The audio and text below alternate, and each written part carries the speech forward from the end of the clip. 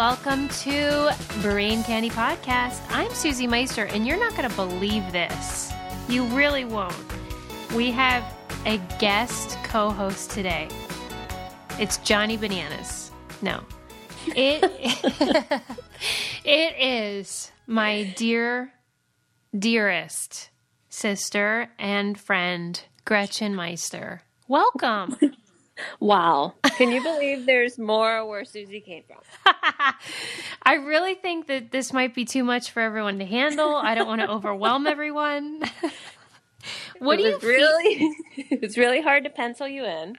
Well, so yesterday it occurred to me that we sort of have to do an episode, and Sarah is in Puerto Rico. Wow. And I was like, crap, I don't know what I'm going to do. I don't have anybody that is as hilarious and adorable as I am. And then I said, oh, but wait. Yes, I do. Tell me about when I text you. What was your first thought? True panic. For real, though? Sydney Brady in the red light. It was like, this cannot happen. Well, because you're a very private person. I am. And, I have so many interesting things to say, so it's weird. That's not the problem. But, I feel like me and Sarah are both kind of the candy behind Brain Candy. We're like more creative, artsy, and you bring the brains. Well, that's why it's important for us to have both in every episode. And so people... To be honest with you, people kind of wish this show was just called Candy. So let's not discount what you bring to the table. I'm not. I'm honored that you decided to break your silence and come on the show. Yeah, I was kind of thinking, like, what took her so long? I thought you'd never ask. I know a lot about coupons, a lot about That's Ken true. Olin. That's why you're perfect for this episode. Today's show, episode 107, maybe 107. I can't decide. It's either 107 or 108. But some of them don't count. No. It's like I have to decide what order to put them in. Oh, okay. Yeah.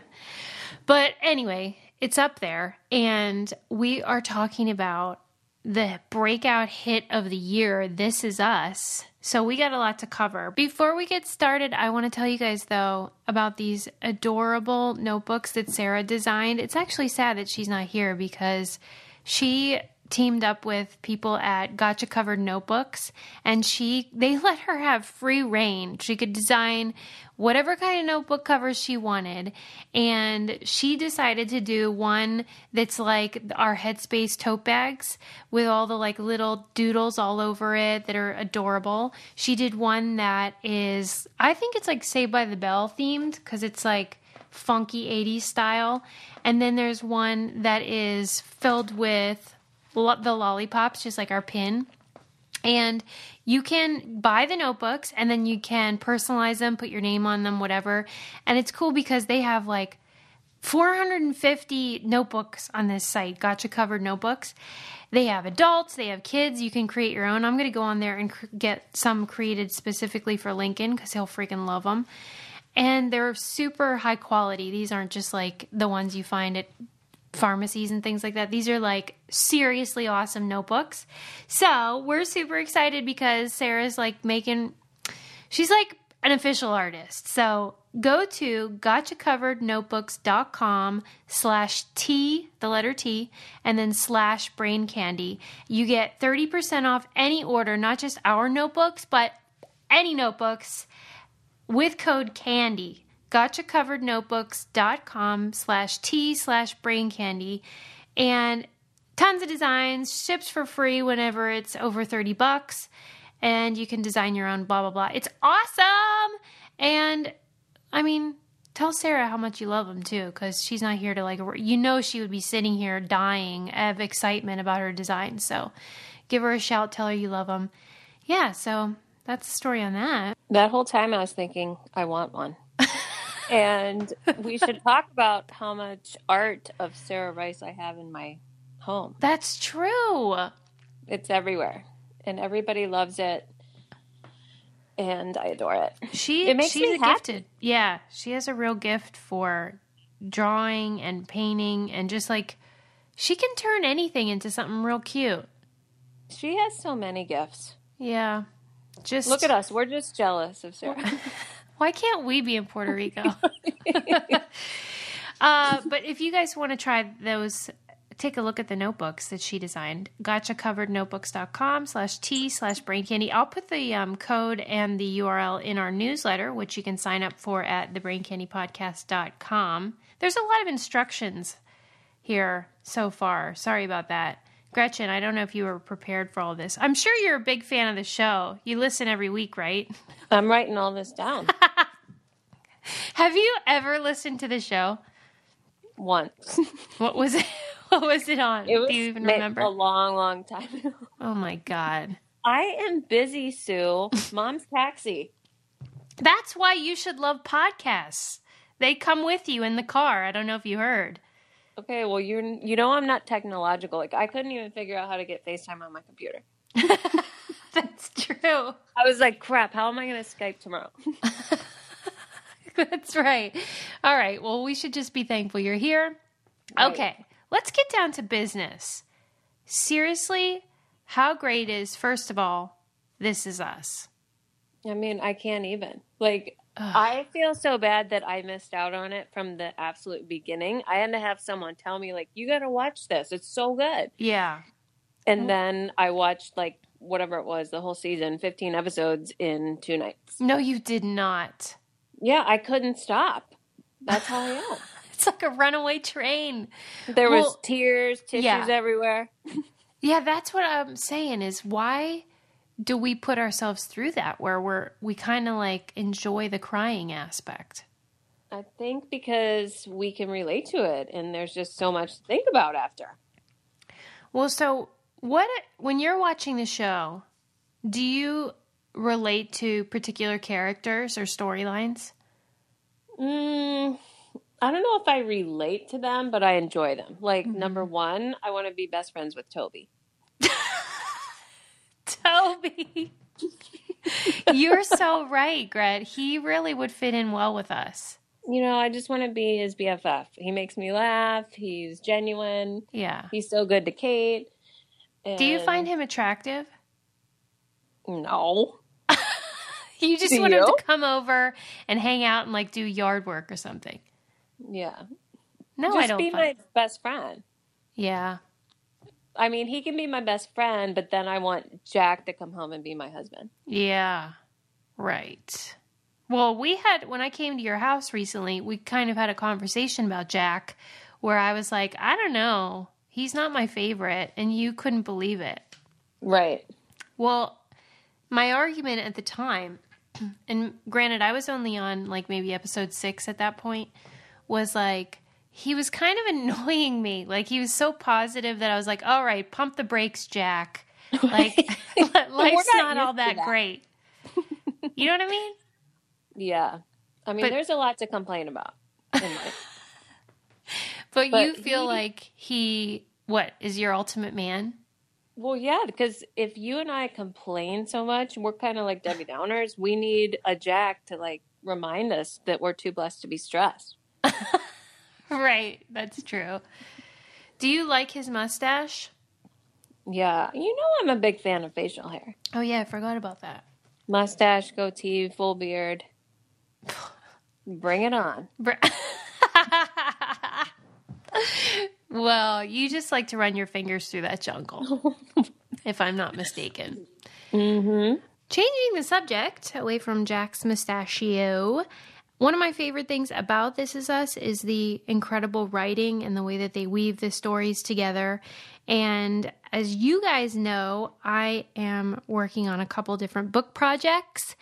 And I found myself with a little bit of writer's block. And so I went and checked out this online community of learning called Skillshare, which they are now partnering with us. It's skillshare.com/braincandy, and you can go on there and start learning with unlimited access for a whole month for free. They have classes on marketing and branding and public speaking and entrepreneurship.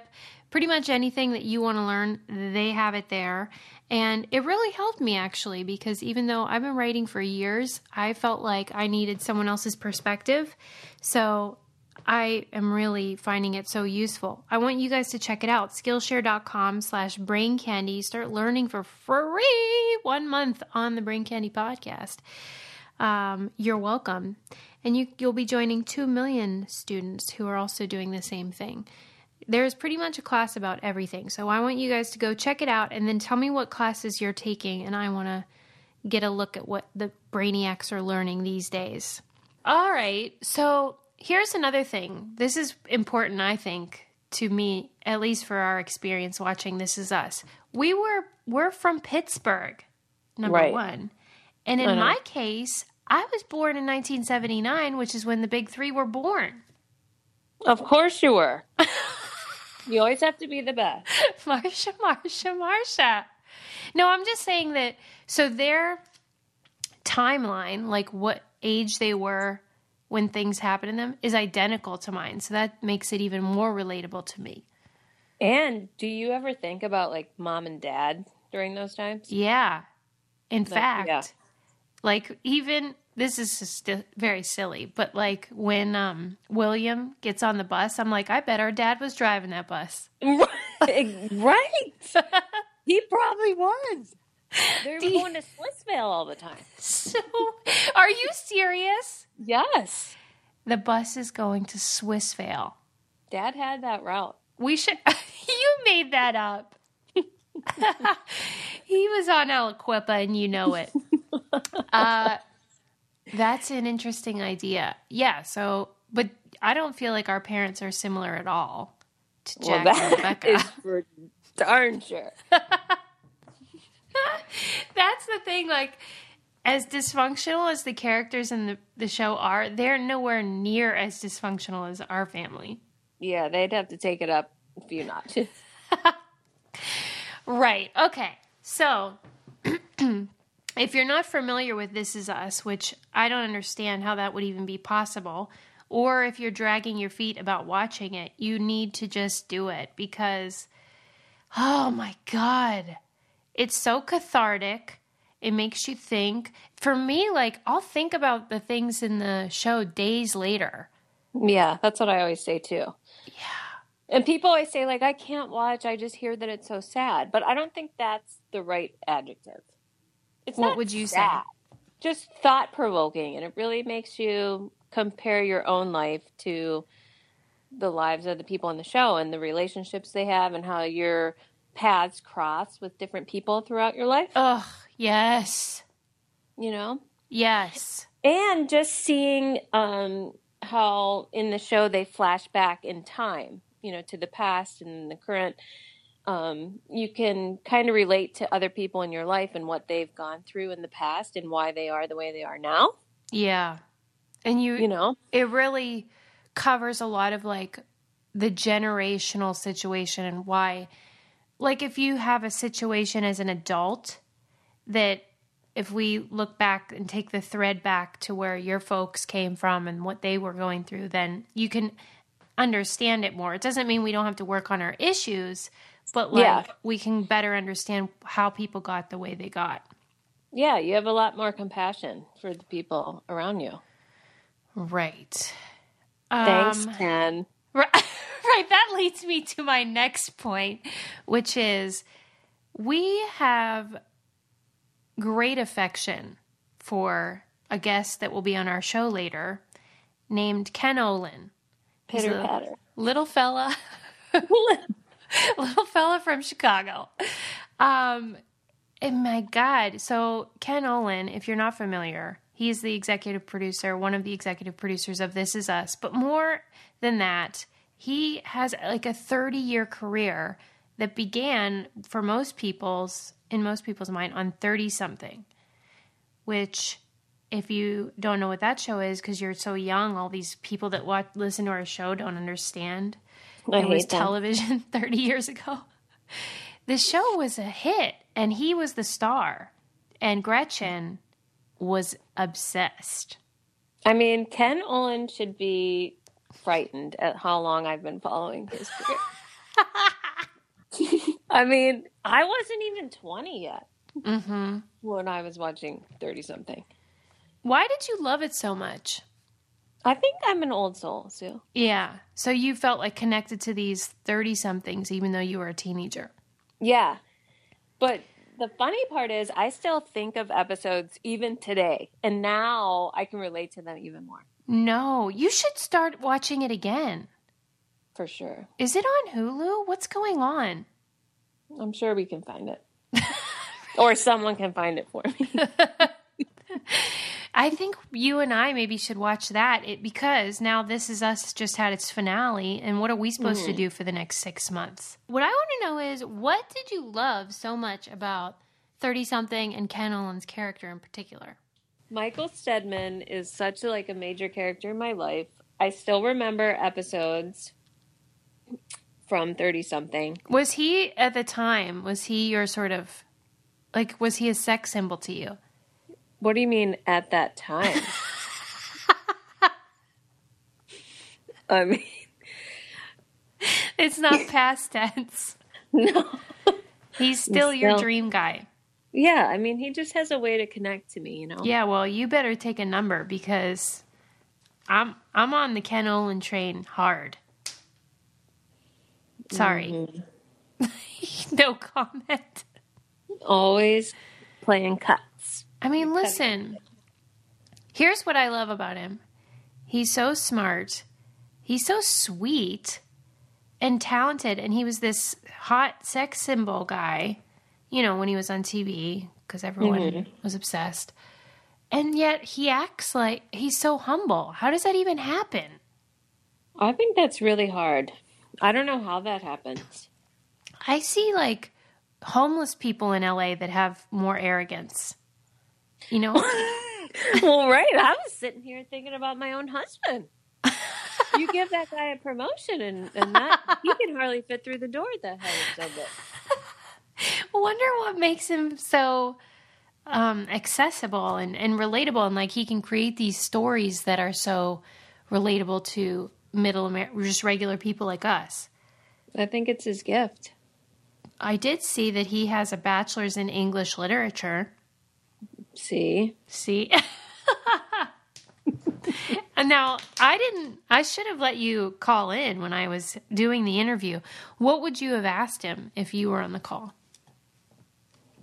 How are you able to relate to middle-aged women so well? Yeah. He did talk about that. What was his childhood like? Did he have a really great mom? Did he have a bad childhood? How did this happen? Yeah. Because that's just not normal to be so sensitive. And he talked about that. He says that he has exceptional connections with oftentimes actresses on the show, like Jennifer Lawrence, because he worked on Alias. He was a director, I think. Yeah, I saw that. And Mandy Moore, he said he has a real connection with her, and he feels like he can really get them to a certain place in the scene. Have you ever thought about acting? Me? Yeah. No. Maybe there's still time. Let me ask you this. Okay. So when we were growing up, obviously I have a sick need for attention, and Gretchen was the opposite, where if we had a piano recital, she'd be blown into a paper bag because she would be so nervous. So why do you think you were so shy? I don't know, Sue. I mean, that's why I'm in therapy. Okay. Well, it's not a bad thing to be shy. I wouldn't say that it's shy, though, because I'm really good socially. Yeah. Well, why do you get stage fright? I just underestimate myself. Oh. I never think I'm good enough. Right. People ask me for piano lessons or can you do this? You'd be so great at this job. And I'm always no, I wouldn't. Isn't that sad? Yeah, it's almost like, you know how when twins are in the womb and like one of them eats all the nutrients and the other one gets ripped off? It's like what happened to us. Maybe Peg was saving them. Well, like I got too much confidence. Yeah.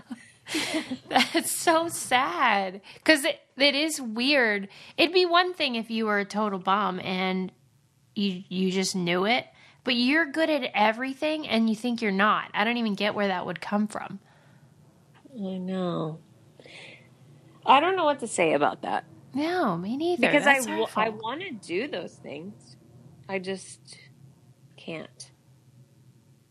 Right. Maybe this is my big break, and Sarah better watch out.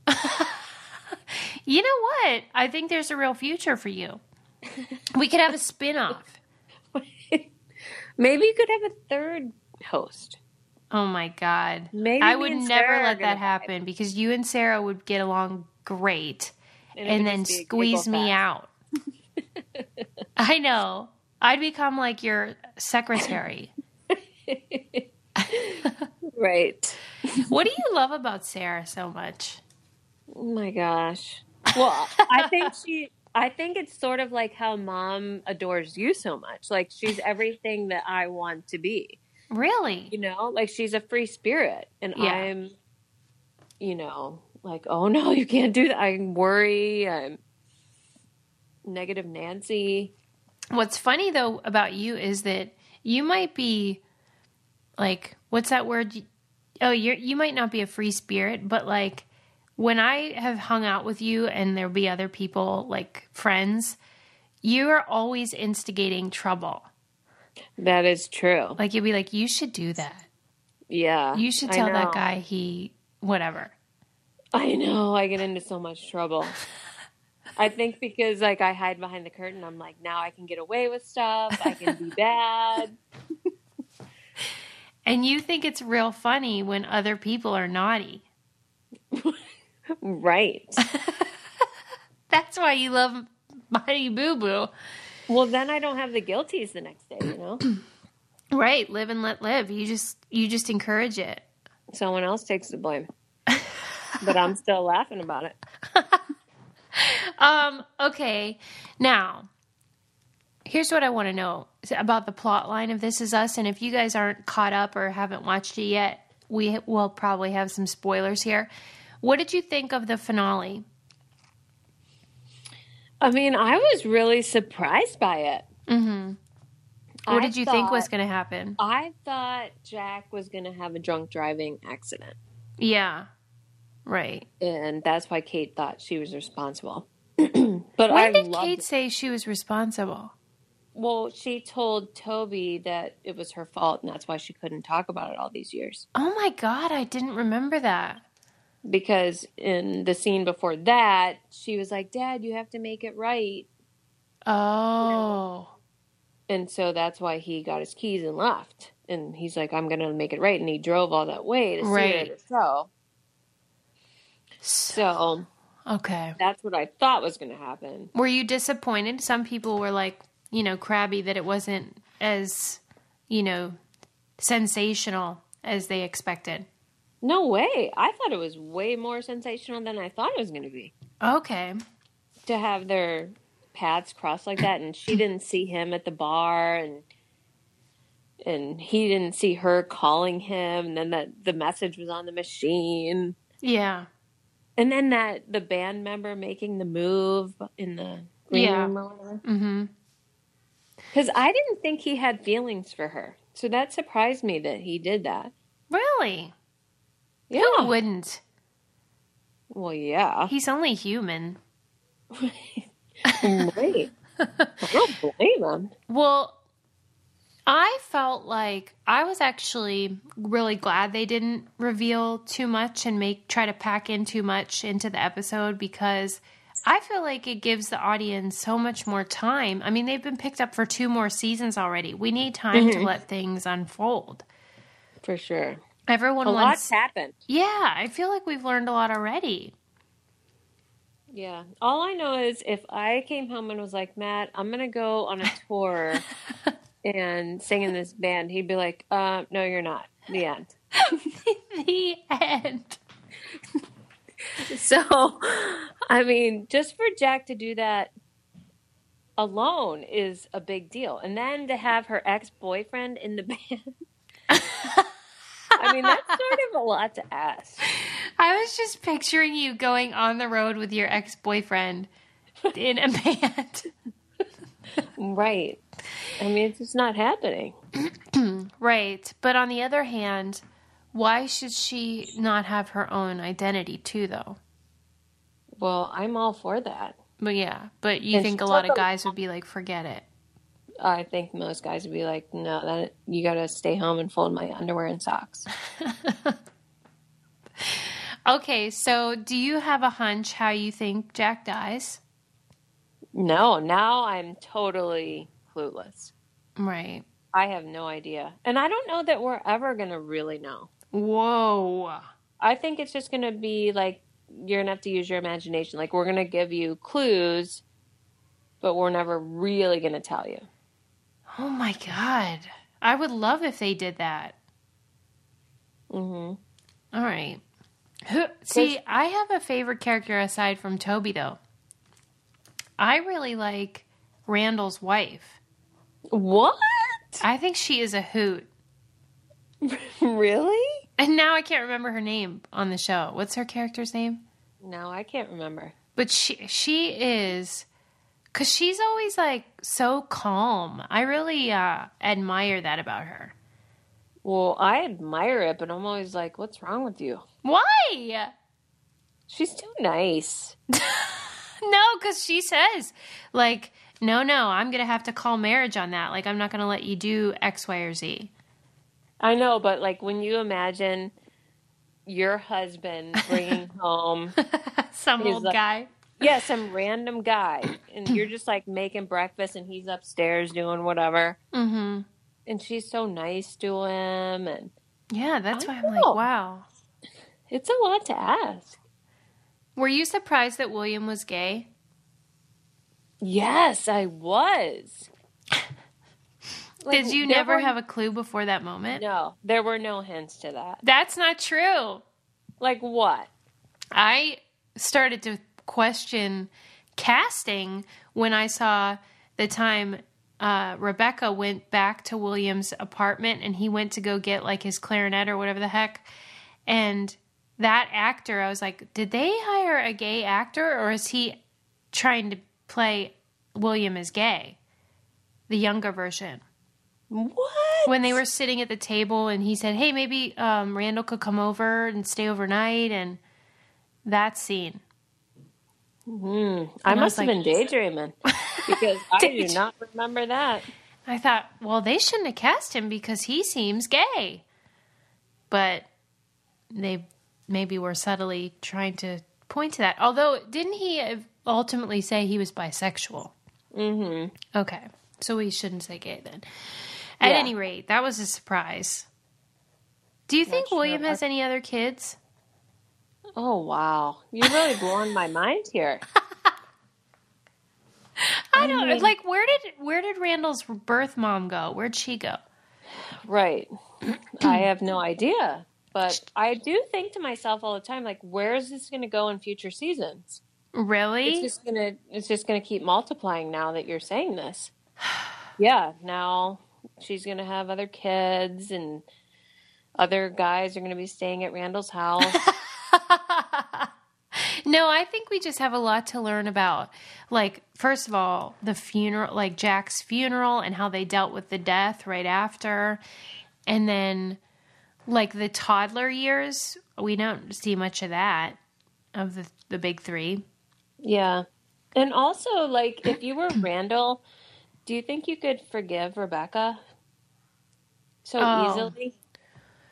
His mom? I mean, I just don't know if I could get over that. Like, in our family, yeah. Like, what is days in This Is Us is like years in our family. Let me think about that, because I really could understand Rebecca too, though, right? Couldn't you? Yes, for sure. I mean, yeah, you always want to try to do what's best, but from Randall's perspective, like to think that you missed out on all those years, knowing your biological dad? Right. Yeah. Well, would you say he's forgiven her? I feel like, yes, I feel like he let it go. Yeah. I From bet what they'll I've have seen. a few conversations about it. Yeah. And what do you think about Rebecca getting together with Jack's best friend? Oh my God, right. We didn't even talk about Miguel yet. It's like a whole nother episode. Right. How do you think that happened? I can't even imagine. There is no way she is into him. And because, did you ever have like a real high opinion of Miguel all that time? I mean, he You know? was just average, just a regular dude. And he was always like, seemed to be flirting with the, Yeah, secretary. yeah. Right. So you never had like a real high opinion of him. And then later you find out that Rebecca got with him? Right. That just doesn't. Maybe it was like Jack's dying wish or something. There's no way. You must be with Miguel. Well, because think about what we know about Rebecca and how beautiful she is and everything. Not that Miguel's not attractive, but it's just like the character is not like her level. Mm-mm. So I don't know how in the hell she thought, you know what, that's the guy for me. I guess we're going to find out. But he always did have like a really like high opinion of her. Like he was always like, man, you got to go home and quit drinking because you have that beautiful wife at home. And yeah, maybe she just wanted someone to worship her and let her do whatever she wants. I will say she didn't age well. That's so mean. I just think like, why is she looking all like dressed like that? What do you want her to dress like? Coco Chanel? I mean, pop a color didn't hurt anybody. Wow. She's too drab. Yeah, it's too much beige. Meanwhile, she's like 60. How old is she? Let's see. I mean, the kids were born in 79. She was in her 20s. So, yeah, so she's like our mom. She's not even 60. Our mom is 72, see, Gret. Maybe that's the problem. You're used to Peg. You got to dial it down a few notches. Yeah, but Rebecca is supposed to be so much younger than Peg. That's what I'm saying. But I guess they had to exaggerate it because Mandy's 35 or whatever. Well, maybe she aged from like emotional distress. Yeah. Well, and what makes me sad is that we don't get to see Jack age. Oh. Right? Now I'm sad. Right. See? And this is what we talk about. Like, why? I kind of talked about it with Ken a little bit. That I think there was something in our collective consciousness as a country or globally that we just really needed a good cry. That is true. You know? It was the perfect time. I look forward to it and I always feel like, okay, I really needed that. I needed to let some stuff out. Or is it like a bunch of women our age are just super sad in their lives? Oh, no. I hope not, but it feels more like collectively, like everyone's just like, oh, it's too much. I gotta let it out. I feel like you should ask Ken for another interview and then like we lock him up and tie him up and like make us tell us, like the whole story. I don't think he knows.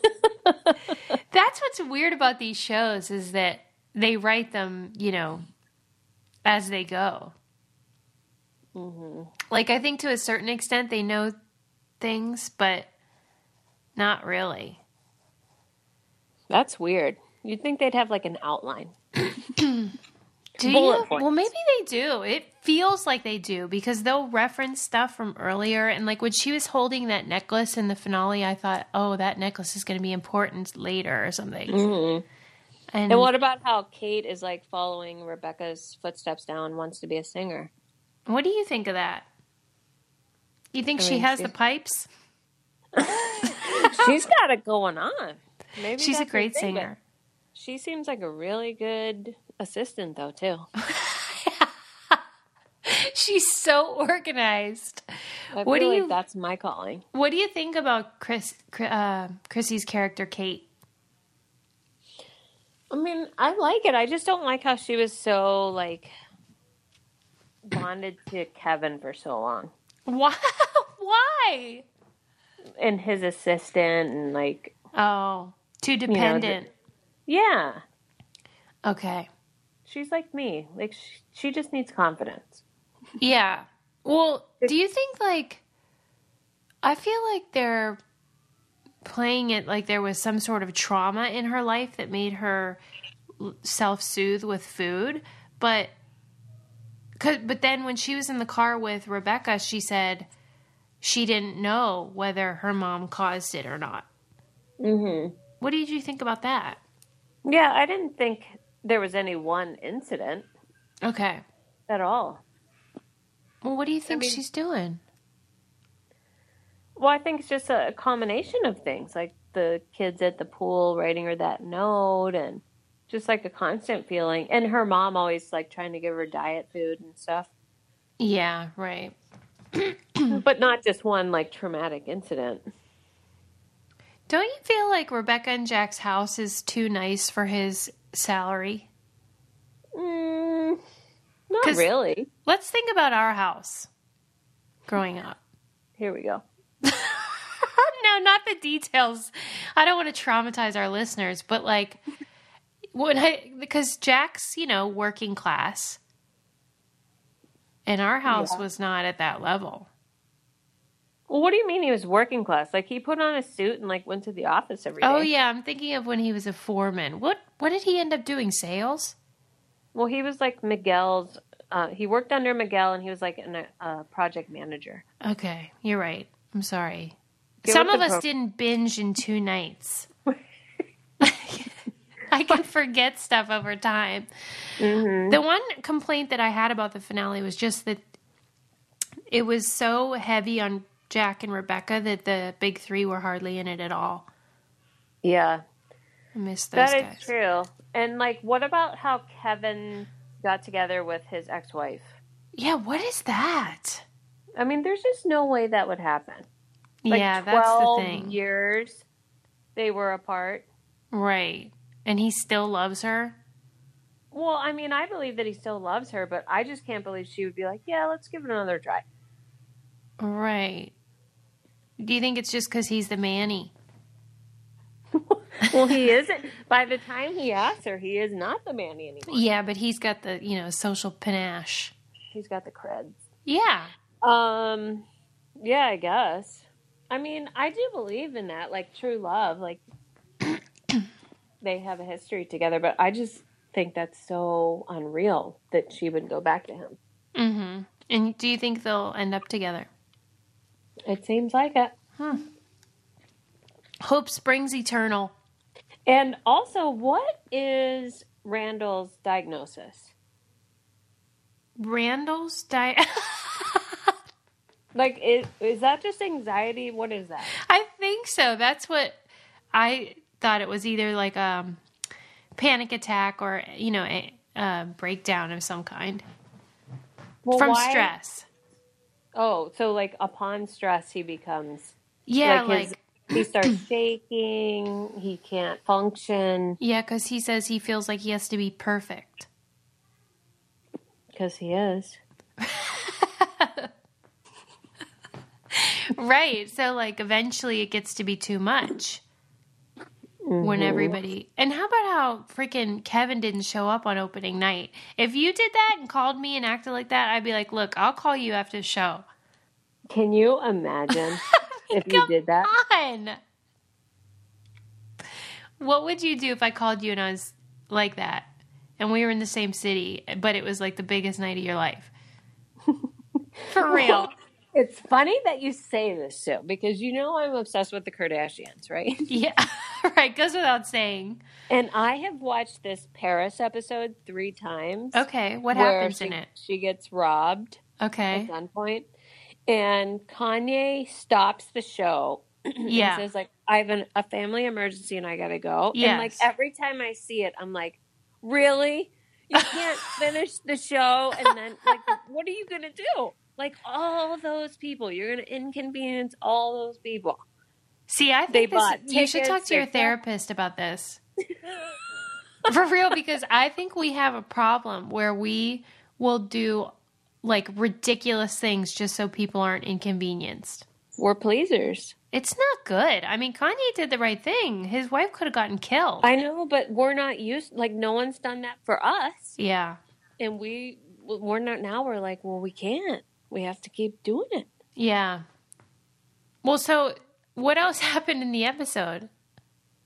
And then he went to him and he was like comforting him in his office in the corner. No, the Kardashians. Oh, the Kardashians? Yeah. Yeah, so then Kim came back to New York and they all met in New York and they were together with the kids. How does she seem? She doesn't seem right, so. You mean because of the thing, or you mean in general? Because of the traumatic experience. Yeah, I wouldn't either. But yeah, it's not going to stop them from having the show. No. All right, the empire must go on. Yeah, but I think that's a good point that, like, you think when you watch This Is Us and he has a panic attack and the brother's like, well, even though they don't really get along, right, I'll do anything to help you. I mean, that's love, man. That is love. But is it out of regret from how mean he was to him all those years? Maybe, but that's okay. Yeah, right. That's redemption. Never too late. Right. All right, Gret. If you called and were doing that, I would roll my eyes, but I'd still come help you. Really? Yeah, I'll come. Wow. Even if I'm recording a Brain Candy podcast. Really? No matter what? Yeah, if you are having a breakdown. If I called you. Yeah. And it was like, I can't deal with, like, I need you right now. Yeah, I would if you said that. The thing that got me, though, was that Randall didn't say that. Yeah, he just sensed it. Yeah, and I don't know if I would sense it. You got to be real explicit with me. Right. Because you're hard to read. But I'll do that. We'll make a deal. Maybe we could have like a secret word. Yeah, like a safe word. Ken Olin. It's a Ken Olin situation. How about well, I don't want to ruin this for the listener, but Ken makes an offer at the end of the interview, and I just hope he's not full of it. That we can have parts on This Is Us. Yeah, right. Right. We can be, who are we going to be? Who would you play on This Is Us? Mandy Moore's bestie? Kevin's mistress. Kevin's mistress. Toby's best friend at work. He seems like the kind of guy that would have a female best friend and then it would really bother Kate. Mm-hmm. You could be that girl. That might be the right role for me. All right. What about you? I think that I would like to be... I would like to play Jack's sister. Whoa! Aunt Susie. That would be good. Yeah, we don't know if he has siblings. He's got to. VR training platforms, like the one developed by Fundamental VR and Orbis International, are helping surgeons train over and over before operating on real patients. As you practice each skill, the muscle memory starts to develop. Learn more at meta.com/metaverseimpact. Okay, but basically, this is what's fun about This Is Us, is that it gets people talking. Everybody has an opinion. Everybody thinks, oh, she should have done this, or what do you think of this? And that's why the show, one of the many reasons why the show is incredible, and why we are so excited to have our guest, Ken Olin, on today. And basically, if you haven't watched 30-something yet, you need to, because he is an amazing actor, and the show holds up. And I think you'll enjoy it. But also, if you haven't watched This Is Us yet, get on the bandwagon. This show is a runaway hit, in no small part due to the incredible directing and producing of Ken Olin. So I don't know how we got him to come on the show, but let's welcome him. Thank you so much for coming on the Brain Candy podcast. We're not worthy, Ken. Oh, really? Thank you. It's glad. It's nice to be here. Nice to talk to you. I'm so excited about, of course, your success with This Is Us. So congratulations to you. It's been, thank you. I imagine, a crazy year. And I'm thinking, whenever you start to work on a project like this, you know, there's a million factors. You have no idea if it's going to be a big hit. Was there a moment where you were like, holy smokes, this is going to be big? Yeah, when I saw the pilot, they sent me the pilot to see if I would be interested in coming on and being an executive producer on the show and overseeing the directors and production. And I see a lot of pilots, and most of, sometimes, or the most you can hope for, you see a pilot and well, you think, okay, it has potential, it's a good cast, or, okay, I could see maybe this idea working out. And this was so unusual because I thought the pilot was so good. And not just because the writing's so good or because the cast was so good, the directing was so good, but because it seemed so, it was so confident in what it was. Often it takes a while for a show to find itself, for the cast to get really comfortable, for the style to settle in, and for the voices of the characters to be defined, all those things. And this felt it was so relaxed, and it was so confident. So I thought, wow, this is a really, really good pilot. I mean, the last pilot I think I saw that I thought was that good, that realized, that certain of itself was probably Alias, which was an entirely different pilot, but JJ certainly knew what he was about then. But I never anticipated that this would be that kind of a hit. I had been, I've done shows like this most of my career. I've been doing shows like this, and there's 3 or 4 years ago when Brothers and Sisters was done, maybe it was longer, God. Nobody was interested in this kind of show. You went around and you said, I have an idea for another kind of relationship drama, and people were, they were pretty certain that those kinds of shows don't make enough noise, as they would say then. Or I can't remember what, there's always like a word, there's like, it's got to pop, or it's got to make noise, or it's got to, and sizzle, I think was, and so this, family dramas and relationship dramas didn't have it. So the fact that 3 or 4 years later, another show could come out and all of a sudden not just be successful, but be phenomenally successful.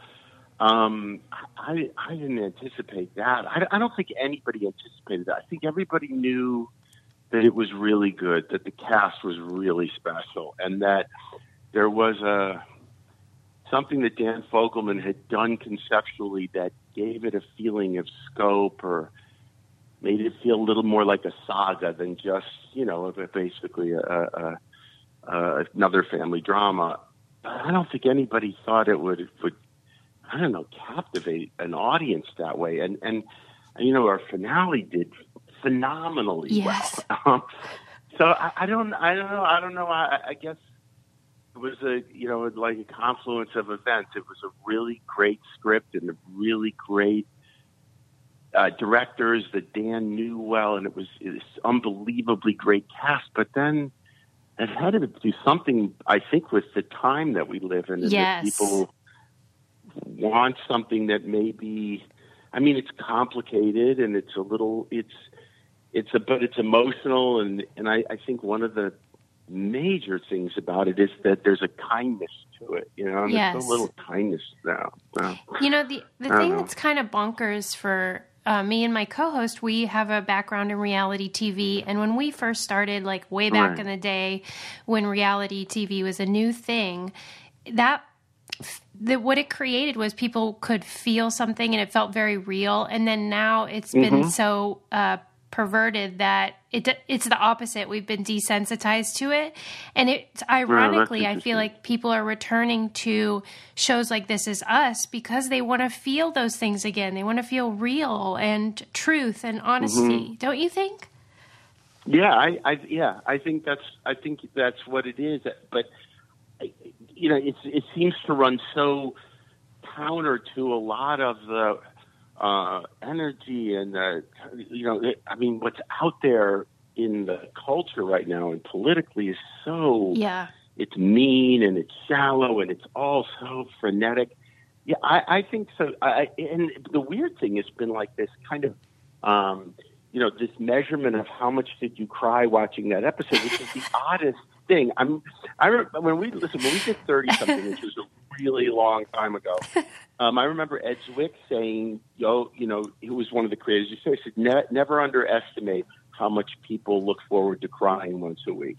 And it was one of those things, but you never said it out loud. You didn't go, we really enjoyed it. But now I think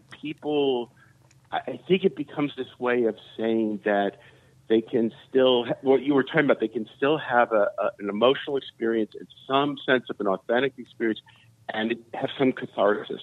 And I don't know, I guess that people really long for that because that's certainly been the response that the show has gotten. I just don't think anybody anticipated that it would be a phenomenon that way. And I think we didn't even know how badly we wanted to cry and how badly we wanted to feel. That's so badly. We're so in pain. Like Thank you for bringing it to our attention. And you just want to cry. Whenever I look at Twitter, I see something, I just want to cry. By the way, I love your Twitter. You make me so happy on there. Oh, God. Because I feel you speak for all of us. Terrible thing. But I just discovered it, this year. And then my daughter, who I work with, she's like, Dad, seriously, you got to stop. It's weird. And I'm like, no. This is, I feel like stressing myself. I love it. Here I am discovering it at this point. Like, oh, this is weird. But now I'm like obsessed with how many followers I have. I keep telling Dan that my whole goal is to catch Dan Fogelman. He's got like 20,000 more followers. But I'm like, so I try to calculate, which I guess people do. Like, okay, yes. I do a really if I put a picture of Milo on there, blows up. Yeah, I gotta really, I gotta be careful. So, but I put the first picture on after he had shaved. Oh, that was so exciting! I got like 3,000 followers. I love that you're paying attention. But it was sad, isn't it? But I had Milo sent me a picture because he had to have surgery on his wrist. He just had tendon surgery. It wasn't a serious thing, but he sent me a picture and himself in a cast. So then I tweeted that. I thought that, look at poor Milo, and then he writes me back, Ken, please don't put pictures of me on the light. I have to kind of do this. You're still learning. Whenever you are directing these episodes and producing them, and we're then crying later, do you have a sense of this? Do you know that you're doing that to us, or do you just try to create something you want to watch? Yeah, I don't. I certainly don't calculate the nature of the directions that I give the actors or the way that I film something, or I don't calculate whether or not it will be the most. Which way would make someone cry the most? It's just not. But it's weird because I've been asked that a couple times. Like, is this? At least when I do it, and I truly believe that when Dan and the writers are writing scenes, the calculation is not. If we do this, it'll make people cry. And I think it's always. What feels the most authentic? Yeah. What is the more truthful? I always actually try to take. I would try to create the most. The most grown up version of a scene. I try to make things that the most thoughtful and grown up version of any given scene, not the most sentimental.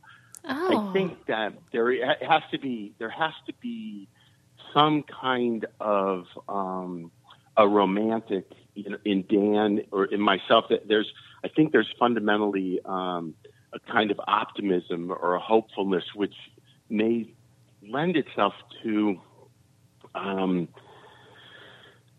don't know, some quality in the scenes, but I always, and I try to, it bothers me when I see any of our scenes that have been directed or interpreted in ways that feel the most adolescent to me. I would rather figure out the smartest way to approach something and in some ways veer away from the sentimental or certainly we really try to avoid that, which may be one of the reasons why it does touch people. Yeah. I think if it felt as if we were going for schmaltzy and we were in some ways telegraphing that, this is okay, start crying, I don't think people would. I think some of that restraint probably is what makes audiences open up because they feel some sort of empathy and need for the characters to open up.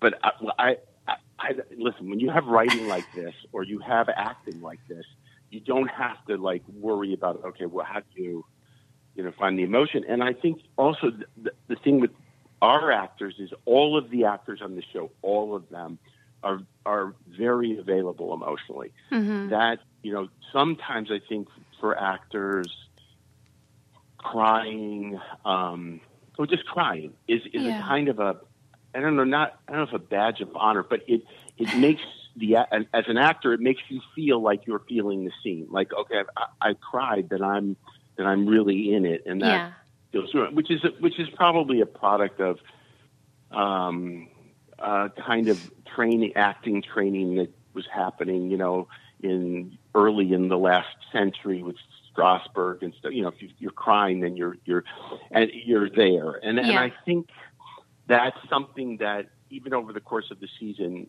we've been really careful about modulating because I think I studied with this woman named Stella Adler, who was one of the great acting teachers, and she used to say to actors, look, if you're feeling 10, then you show 8 or 7. You don't ever show because once you're, as an actor, if you're showing 10, you're experiencing an emotional reality that very, very few people feel. And I think that was the thing, working a lot with the actors here. These are all people. There's no problem accessing the emotions of any of the members of our cast. It's they're all right there. It was early on figuring out, guys, we all come to work ready to go because I think they're also very, I think they all feel really intimately connected to their characters. So, they deeply empathize with them. And it was learning that, there has to be some restraint because none of these people are actors except for Kevin. Right. He's funny. But, it was funny with him because it was sort of the other way, when he and I started working, because in the pilot, he doesn't reveal, he's not vulnerable really in the same way. He's angry and he's hurt or scared, but he doesn't let you in the same way. And then in the second episode, which I directed, there's a scene where he calls his brother, and that was really neat. It was like working with him to really to reveal something, to open up that little bit. And that was kind of great. He sort of was the other way about it. I don't want to be a crybaby. And I was like, no, this will be good. Don't you think it's always because you have been on camera so much, they maybe trust you more, or that brings something special to the scene? Yeah, I think it's part of it, though. None of them really know me from being an actor. How is that they're possible? All young. Well, because they're all young, and I haven't really done anything that any of them would be. I haven't really been. It's funny. I haven't really been an actor for over 20 years. I mean, I've done some acting, and I would appear on something, especially like if I work with people that, are doing stuff that I worked with on Alias because they think it's amusing. Like they'll write, JJ wrote something for me to be on Alias because I was in prison. So he put me in an orange jumpsuit and it's just funny, it's like but these guys, they're all, they're like 40 to 30 and that's young. They don't know. It's very funny to me that we're doing a show that is in so many ways has qualities like 30-something. Yes. And Dan, I don't know if Dan's ever seen. He claims he's never seen it. How is that and possible? He's always teasing me because he's just teasing me. I think he's just teasing me. But he's only 40 or 41. It's like that was a long time ago. Yeah, but it was legendary.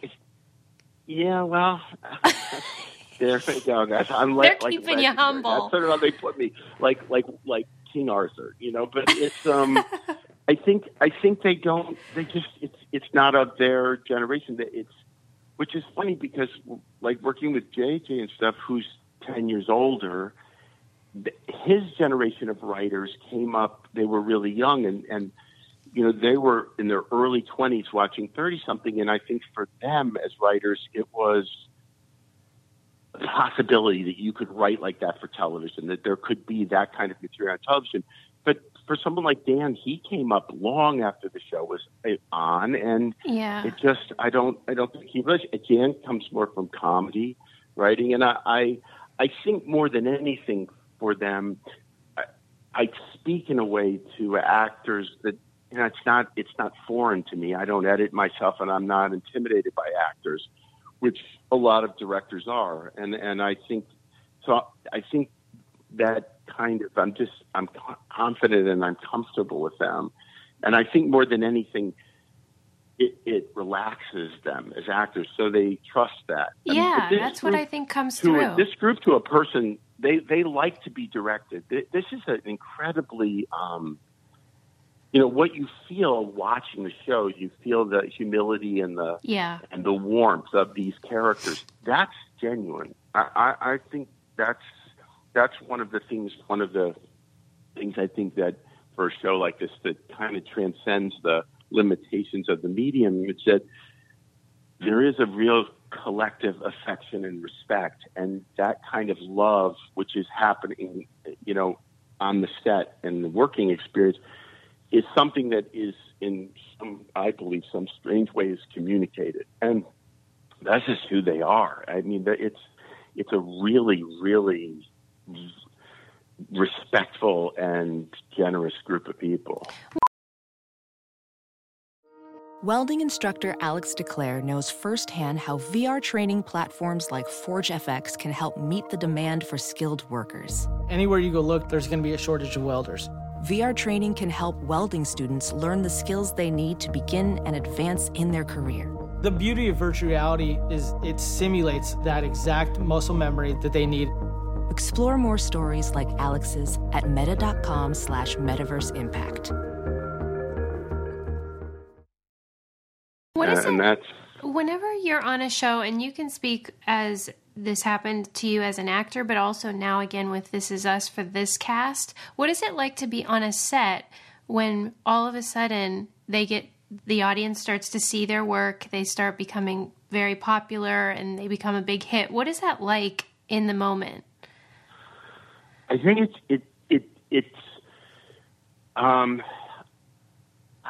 I think it depends on how mature and how experienced the cast is. Yeah. Like this group of people, they've all, I mean, certainly Mandy in her life has experienced, a lot of success and attention when she was really young. Yeah. Milo has been through it. Sterling has been, Sterling is a real grown up and has been, it's been a really steady, slow rise to this place. Right.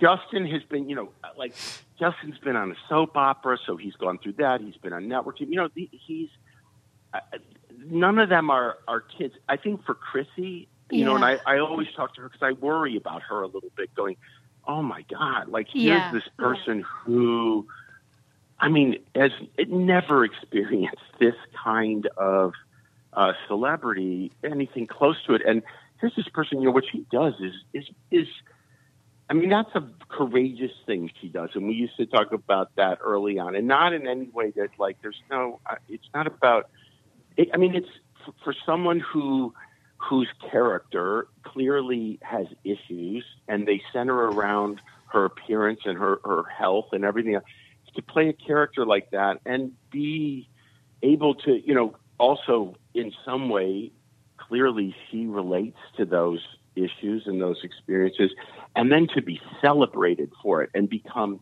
enormously famous. Yeah.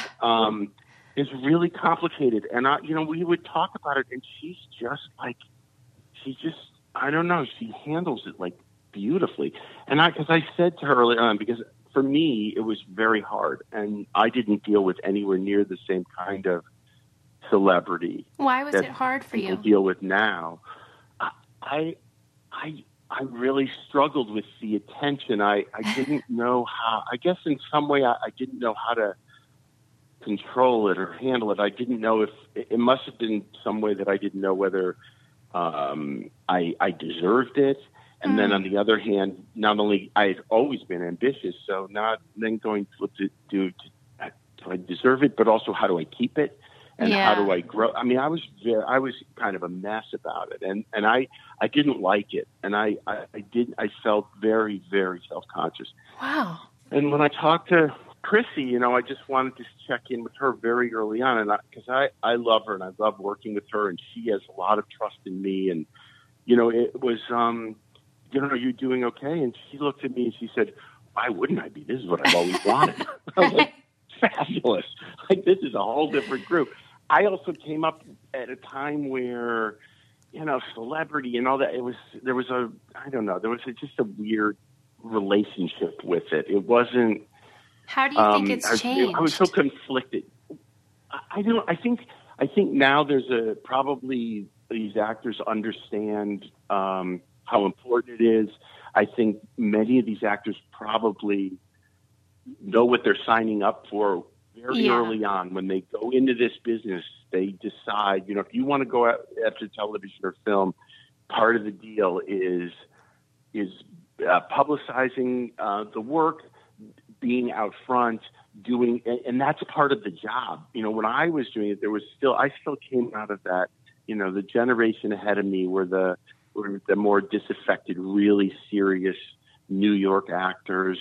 Those were my heroes, and none of them. I mean, publicity was it was like this dance, and it was weird. It wasn't part of the job. Yeah. In fact, publicizing yourself was sort of antithetical to being taken seriously. Mm-hmm. This were Al Pacino and Dustin Hoffman and Robert De Niro and Robert Duvall and Meryl Streep. So they weren't tweeting about themselves, and they weren't live broadcasting, but they weren't. And so, even before any of that happened, the idea of being, of promoting yourself, it was just so uncomfortable. Now I think actors go, that's part of the job. Yeah. And they look forward to it. It's like, okay, this is cool. And I don't know, I was more self-conscious as an actor anyway. I'm freer as a director, so it's easier. But I watch them and how they handle it. I think, and also I think because for Chrissy, she's around people who have been through it. I mean, Milo and Nancy and Sterling and Justin and Chrissy and Susan, they all handle this stuff beautifully. It's like I guess I always felt like, oh, that's weird. This is so dishonest. Like I can't go out and be like all quirky and it just. And I don't think they experience it like that. I think they experience it like, okay, this is the job, and they really did like it. And I always felt maybe like you couldn't be taken seriously if that's what you were doing, as opposed to, no, this is part of taking the job seriously.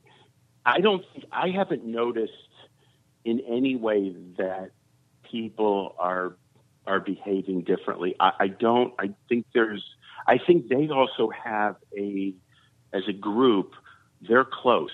They do things together. Maybe part of that little community that they have, or this sort of family they have, keeps them feeling okay. You know, they're not all running off in different directions, and they totally respect the ensemble of it. There's nobody's vying for more power, more time, more of a position. Yeah. So it seemed to genuinely be rooting for each other, and I think it comes through. I think they really are. Yeah. It's just, it doesn't feel like one of those things where there's only so much room at the top. I think they all feel like, oh no, there's plenty of room for all kind of got here together. You know what I think is cool about you? So a lot of times, you hear this criticism from... What do you think is cool about it? Well, pretty much everything, but I don't want it to turn into like Chris Farley interviewing Paul McCartney, because it will. Oh God, that's funny. Remember that time you did that? Think it will, but... Yeah. But what's really cool about you, I think, is that, you often hear this criticism from, conservatives that Hollywood is out of touch, this coastal elitism claim. And your show, and you in particular, I feel, you have such heart and so much humanity. And I just wonder if that's something that you aim to keep intentionally, or if it's just who you are. Or if you're just a jerk in reality. That's nice. Wow. That sounds so nice. No, it's true. That's what I think about you. Wow. I think I come from Chicago, but I come from the suburbs of Chicago. I guess that's I think the way I feel. Like when I sing, if you met Dan Fogelman, you would feel kind of the same thing. I mean, he's much odder than me, but he's from New Jersey. But I think it has to do with some sort of fundamental hopefulness, and I love that. Maybe it's just a little. Maybe that's what it is. It's probably naive in some places, but I think I've always had that. It's a little. I think it's just kind of romantic that way of like just faith and belief. I mean, I still get really emotional when I think the Democrats are going to win an election, but I mean, I like at the Olympics. But I think you really care. I do. I really do care. I really do. And I try, though, I try to do an honest version of it, though. I don't, it's not that I think you have to do I think when I see a lot, this is what I think about these kind of dramas. I actually think they're so hard to do. And when they're done really well, they feel so effortless. It's just like, wow, okay, that was real. Mm-hmm. But the problem is that I think people approach them and they feel an obligation for a realistic depiction of a relationship or a family, that it has to be imbued with some kind of false sentimentality. And I don't feel that way. I feel like, if you give the most honest version of something, or the smartest and most mature version of something, that will feel the most hopeful and the most vulnerable, and the goodness will come through. That's really what I think. So I don't know. It's just the way I think of people.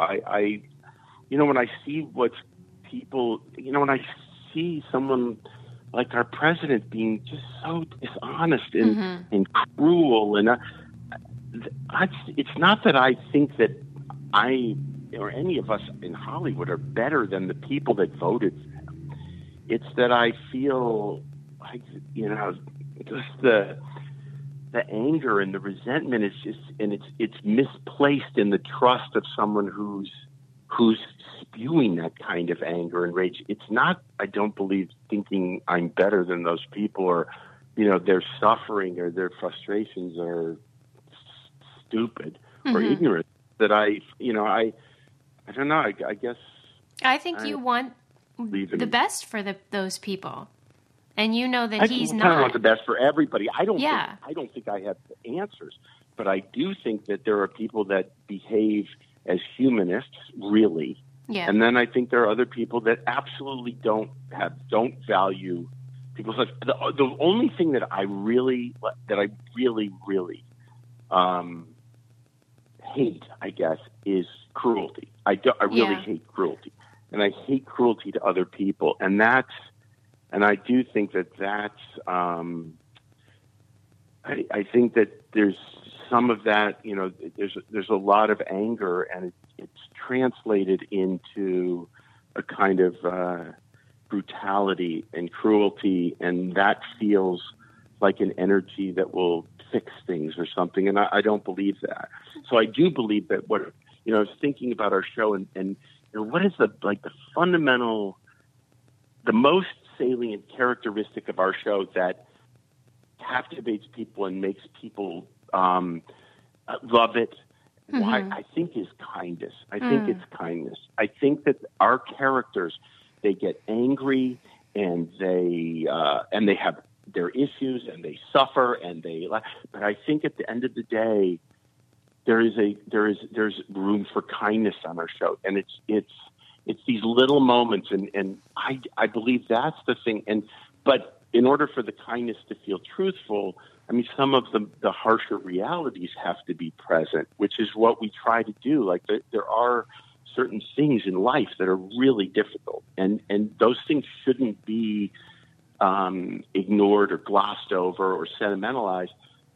But at the same time, that gives a little space for kindness. There was a scene, where Randall he gets paralyzed. He's having his anxiety. In one of the episodes I directed, and he can't. He goes to this board meeting, and this guy's there, who he's been competing with, and he's paralyzed. And there was this moment where Sanjay, the character Sanjay, reaches over and he takes the iPad and he takes over the meeting from him. And it was so important to all of us that moment is only about kindness. It's like, and that's the kind of optimism. It's not. It's like that moment is neither schmaltzy, nor is it opportunistic. It's just kind, and that's. There's room for that, man. If we could find some more room for that everywhere. Right, and I think that's part of why the show is doing so well is that, like you said, there is this cruelty that's going on and mean-hearted rhetoric. And I think people come and watch your show and feel redemption and optimism and hope and kindness, as you said. So you're doing a heck of a job. And it's not political. Yes. Yeah, and it's definitely not political. It's not meant to be, for sure. It's definitely not. I don't even know. I'm certain that all the characters on our show are not liberal Democrats. Right. I mean, right. But definitely not. It doesn't matter. It's only that we have to find our way back to some of that stuff. For our book club, we read this book that you should read. It's awesome. It's called Hitmakers. And in the book, he talks about how even when we think we want to escape into a book or a movie or a TV show, we're always sort of looking for ourselves. And I think people, with This Is Us especially, they feel like they're escaping, but then they see themselves in all the characters. Is there a character that you feel the most connection with? That's so interesting. That's a good question. I think the character I feel the most connection with is probably Rebecca. And that's, I think that, and that may be that I certainly see a lot of aspects of my mom in that, and I see a lot of aspects of my wife in her. And, but also I've always been that's something, I had that, when we did 30-something, I went directing Patty, my wife, or when I did Alias, I had this really close relationship with Jennifer Garner. And then working with Mandy, it's been like, oh, wow, where there's and half the time, I'm sure I'm not even saying intelligent things. Jennifer and I got to a point after 4 years where she would just signal to me, come over.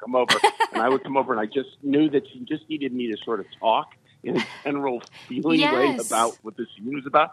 Mandy I've got this relationship with Mandy where I just can, even if I mess her up and I say something that's so, and she's an entirely different kind of actress. Or, Patty I could direct in these much loftier Esther, because Patty's so skilled, and Mandy's like a savant. I mean, Mandy has this talent that something goes in, it's like, oh my God. And so there, I have that real connection with her. The thing that's been amazing for me, though, the other way this year has been this relationship I've developed with Milo. And that is interesting because it has a lot to do with my daughter. My daughter is also my assistant, and she's becoming a director. And she talked to me for a long time about this, that yes, I'm very good with women. I always felt very comfortable, but while I'm not spending as much time with him, I'm not focusing the same way on Milo. And he wants it. Milo is an incredibly hardworking, dedicated actor. He's extraordinary. But I have never, his character is, in my mind, more working class. Yeah. He's not dexterous verbally. He's all these things, which was part of the thing. And intellectually, I would talk about that. I talked about it with the writers. We have to look for a way with his voice has got to be different than, he's surrounded by this whole family that they're all such smart talkers. Right. And, looking at Milo in the pilot and watching the way, it's not Milo. Milo's very smart, but the way working with a character who's not as comfortable with those things, which is one, he hits somebody. He kind of gets tied up. He comes from a different place. And right. My daughter Roxy was like, you have to focus on this. You have to work harder. Good. I like Roxy. Oh no, it was cool. Yeah. It was really cool. It was like, well, and she was saying, no, this is this thing. But you have this, and yes, with Jennifer, but of course I'm sure it has to do with all my different daughters, but she's like, well, but Milo, he needs this, he wants this, and Milo and I, by the end of the year, had the most incredible working relationship, and that's the thing. One of the things I've gotten from this show, as much as anything else, as a director, is I feel like, I grew in my ability to work with men in a way that is as fulfilling and spontaneous for me as with women. And someone like Sterling, Justin, they're they were easy, and it's different. Milo is just hungrier. He's a different kind of they're so skilled, or they're as Milo is, but there was something about what he was looking for, and I wasn't as open to it. I think that's more. It was more what Roxy was saying about. But he's hungry for something. Yes. And you're not open to it. Oh, I love You're that. not open to him the same way. Oh, it's really interesting. It was cool. So when you asked me, I'm sorry, it's a very long way of saying, but when you asked me who I relate to, there's ways I started to relate to him. Yeah. And I would never have thought that. And yet, by the end of the season, that fight scene that I don't know if you've seen it, but the fight scene that they do in the last episode, it's something so close. I so relate. Oh my God! God! It took me a while to ever. I would never have thought that at the beginning of the year. The person, right. The character, and the actor who I really relate to the most, and that's just that was just a great thing, a growth that was just great for me. Well, you're doing an incredible job. I have one last question that we ask everybody, which is, what do you keep in the trunk of your car?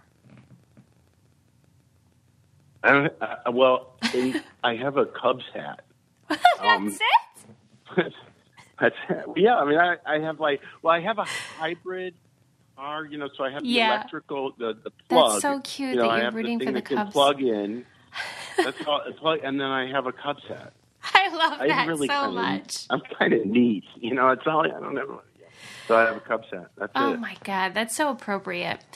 You're a Chicago Where guy. are you? Where are you now? Where do I'm you in live? Los Angeles, but I'm from Pittsburgh, and you also, are? Yes, oh, and great. I was born in 1979, which is when the big three were born. And so me and all my friends are just dying about this show because everyone that's loves it, but great. it feels really special to us.